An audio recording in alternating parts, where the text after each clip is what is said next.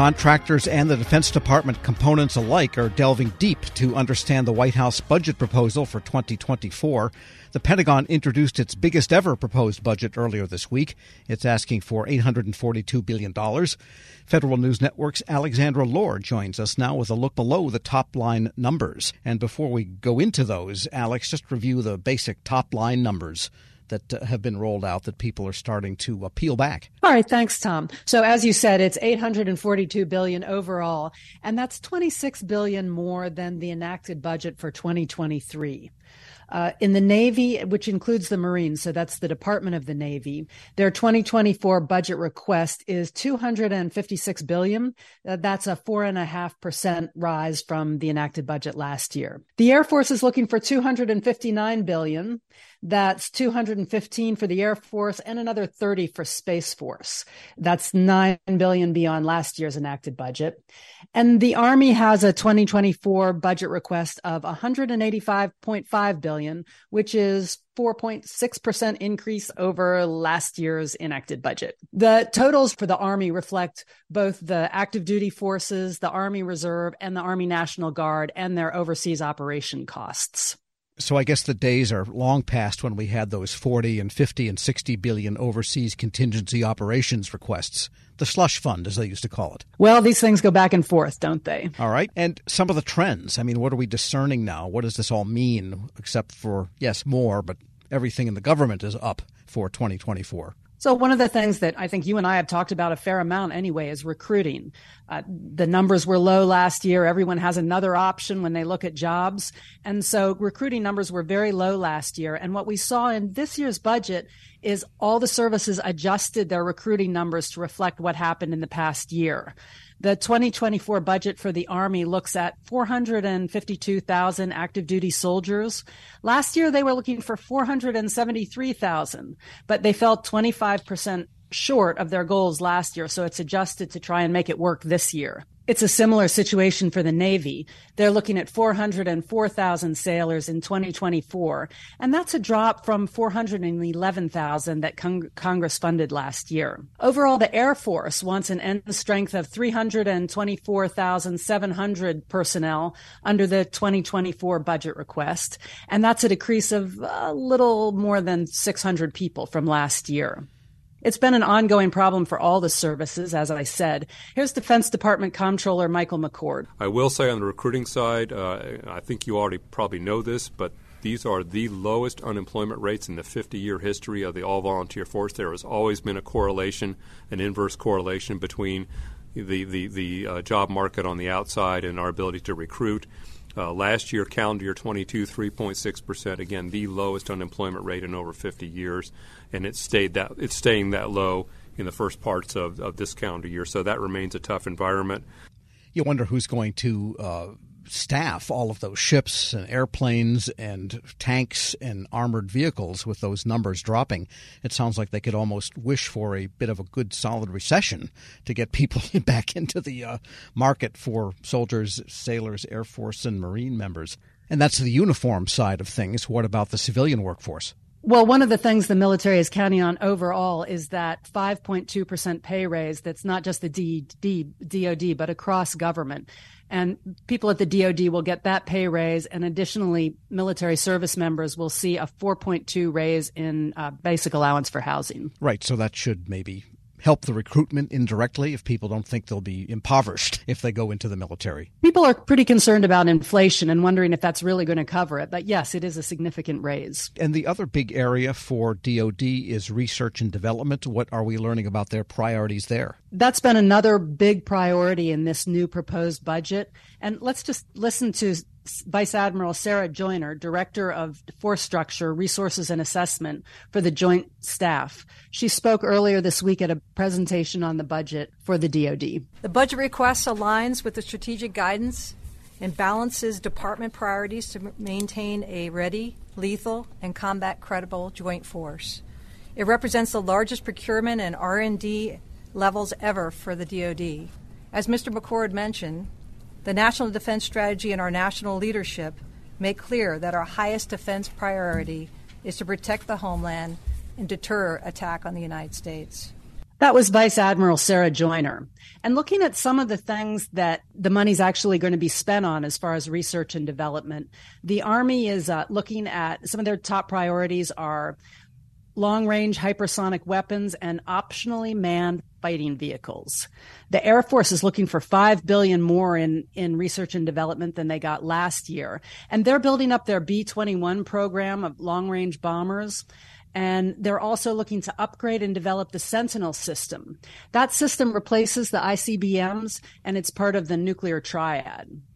The Navy's got something similar going on there, more strategic arms. They're planning on building 2.4 submarines a year, one Columbia class, which is the ballistic missile submarine, and then 1 to 2 Virginia class submarines a year. And if we're selling them to Australia, they have to build up more than that to meet their long-term targets for shipbuilding. Then they're also building surface ships, more submarines, logistic vessels, unmanned systems, and cyber warfare. So that's a lot of heavyweight activity for research and development. Did they mention artificial intelligence, by the way? That's been kind of a growing area, not a big dollar number, but it's a growing area. Did not come up? It definitely did. Artificial intelligence and unmanned systems kind of go together, and that was another big trend that we saw in things they wanted to build and develop. Procurement kind of goes hand in hand with that. They're looking for $170 billion overall, which is $6 billion more than last year. And with that money, they're saying, yeah, we need to build all these things, but at the same time, we need to, of course, reform the system. And they were talking a lot about multi-year contracts to try and make things go smoother. Here's Chief of Naval Operations, Michael Gilday. Procurement accounts are 31% of our budget, and there's a lot of dough there. And so there are ways to look for more efficiencies and then to shift those savings somewhere else. I'm interested in doing more of that. I'm interested in taking a deeper look at where and how we spend our money and where we might be able to make smarter choices. Well, that sounds like good boilerplate, but not a lot of specifics, I guess. Well, there's always a push to reform the system, and I guess you think every year this is the year they're going to do it. Well, there is a planning, budgeting, and execution commission that is doing its work with recommendations. That's not precisely procurement, but they still have, 60 or 75 procurement reforms left over from the 809 commission, left over from a few years ago. So lots of commissions looking at this year in, year out. But bottom line is numbers are on the rise. They certainly are. And the two requests I really heard loud and clear from Defense Department officials is contractors, please deliver on time. And Congress, please, please, please, no CRs. Right. Let's not hear about supply chain. I think that's getting kind of annoying to defense ears. I think I heard one officer say, everybody's got a tough job. Just deliver the goods when we say we want. Yeah, that's great. All right. Federal News Network's Alexandra Lohr, thanks so much. Thanks, Tom. And check out her story at federalnewsnetwork.com. Hello, and welcome to the Lessons in Leadership podcast. I'm your host, Shane Canfield, CEO of WEPA. Today, I'm thrilled to be joined by Dr. David Wilson, president of Morgan State University. David has had a fascinating career and has garnered a long record of accomplishments from more than 30 years of experience in higher education administration. Came to Morgan State in 2010 from the University of Wisconsin, where he was chancellor of both the University of Wisconsin Colleges and the University of Wisconsin Extension. Before that, he held numerous other administrative posts in academia, including vice president for the University of Outreach, associate provost at Auburn University, and associate provost of Rutgers. And when we were talking earlier, too, you had just mentioned that you had a wonderful nomination at the American Academy of Arts and Sciences. And David, thank you so much for joining me. Shane, it is indeed a pleasure to be invited into this conversation with you. It's not in your in the short bio here, but I also know you served in some capacity in the Obama administration. Yes, I did, as a matter of fact. As I was leaving the University of Wisconsin, where I oversaw the UW colleges, I accepted the presidency at Morgan. And on my way into the presidency at Morgan in 2010, my name was advanced to President Obama to be considered as a member of his board of advisors on historically black colleges and universities. And so I accepted and served there for 8 years during his 2 terms. Amazing. You've had a fascinating career at numerous universities across the U.S. How did you become passionate about the education field, and what are some of the biggest lessons that you've learned? First of all, I was made aware of a quote by Horace Mann, who was a great 19th century educator who really gave rise to public education in the United States. And he was the first to utter the phrase that education is the great equalizer. And why that resonated with me was because I grew up in abject poverty in rural Alabama, and there was no law in Alabama as I was growing up that required black kids to go to school. I was kind of shut off from formal education on a consistent basis. I didn't get a chance to go to school full time until I was in the 7th grade. We lived on property there that were owned by the white landowners. And so the owner of the property, a white woman, would bring down to this little shanty that we lived in, and she would bring Look and Life magazines. My mom, she would make us as children plaster these pages of Look and Life magazines against the wall of this little shanty to keep the cold wind out. I would take a kerosene lamp and go around the walls reading those articles in Look and Life magazines, which is when I first came across the phrase of Horace Mann. From that point on, I committed myself, to education. It's an amazing story, and two things occur to me. One, it's almost incomprehensible that this happened during our lifetime. That to me is almost shocking. It's also truly inspiring that you recognized that you could do more and sought out to do that and were successful at it.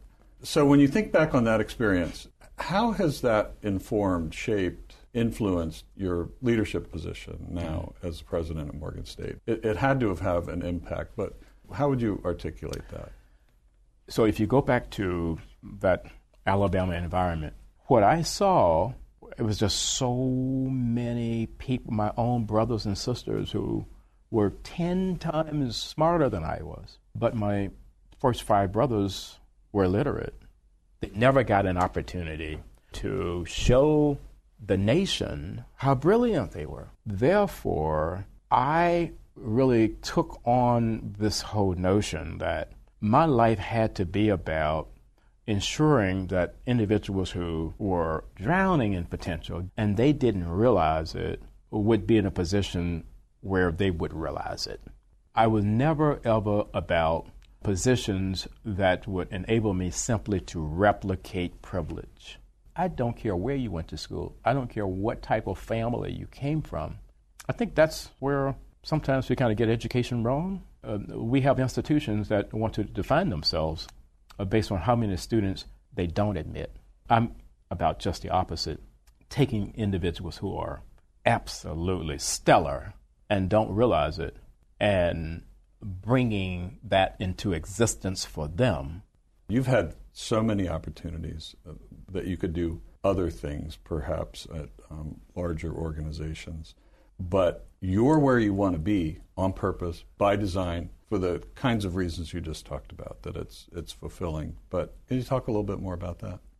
There have been so many so-called top 50 institutions in the United States that have come aggressively after me. And, I flirted with a couple of them, and I went home to Alabama because these two were very serious. And my family is brutally honest with me, and they keep me grounded. So I flew down and began to talk with them about these institutions that were coming after me. I was thinking they would be impressed. And when I finished, my youngest sister said to me, "Now, are you finished? Clearly, we are not understanding why you would even consider leaving Morgan." It just reassured me that I'm living my purpose at Morgan. And it is joyful to be at a place where you want to be versus being at a place where others think you should be. One question that I always have to ask, is there one leader or maybe a couple of leaders that have inspired you, you mentioned Horace Mann, I don't know if that fits in this category, but what might be a couple of leaders that you remember that inspired you, that gave you purpose, helped shape your life? In 1989, when I was selected as a W.K. Kellogg Fellow, we had to be introduced to leadership that was different in a lot of ways than the leadership that we had been exposed to. in February of 1990, Mr. Nelson Mandela was released. And that's where I wanted to go and meet Mr. Mandela. We had no idea that he would grant an audience, and he did. He granted an audience, and Mr. Walter Sisulu did as well. So here I am, having grown up in Alabama. I harbored some anger toward the society there that kept me from realizing my potential, and then kept so many others like me from ever realizing their potential. At the end of a conversation that we had, someone asked Mr. Sisulu, we're leaving this conversation thinking that you harbor no anger towards a society that locked you away for 27 years. Are we leaving with the correct conclusion? He said, I harbored no anger or bitterness towards a society that locked me away for all of those years, because I and others like me knew that what we were doing was the right thing. If you commit yourself to doing the right thing, there should never, ever be any space in your heart for anger or bitterness. And that was transformational for me, and why I respect and admire Mr. Nelson Mandela and Mr. Walter Sisulu today. That is a great story, and it, with all the accomplishments through your life, I'm sure it had a great impact on your ability to go as far as you have, and you're still going. Well, I have a takeaway in terms of leadership lessons I've learned. We would be well served as a nation if I think we created these opportunities for young people at various stages to really, first of all, see the United States. And then we need that same opportunity globally. As a result, when you do that, you understand the history over here, you understand the culture over here, and you got to understand the world beyond an intellectual understanding. You want to think of your maturation in a way where your brain can never, ever, ever be hacked.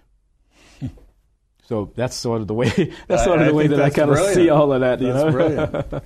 And being born in rural Southwest Kansas, flyover country, as they say, I can tell you that your comments about travel and getting out, not just reading about it, but actually traveling, it really is important. It's absolutely critical for someone's personal development. I happen to think so. Well, Dr. David Wilson, thank you so much. I love every single piece of today, but also your life story. It's really impressive, inspiring, and thank you for sharing it. Shane, today. Thank you very much for inviting me to have this conversation with you again. And I'm Shane Canfield, CEO of WEPA. We'll see you next time on the Lessons in Leadership podcast.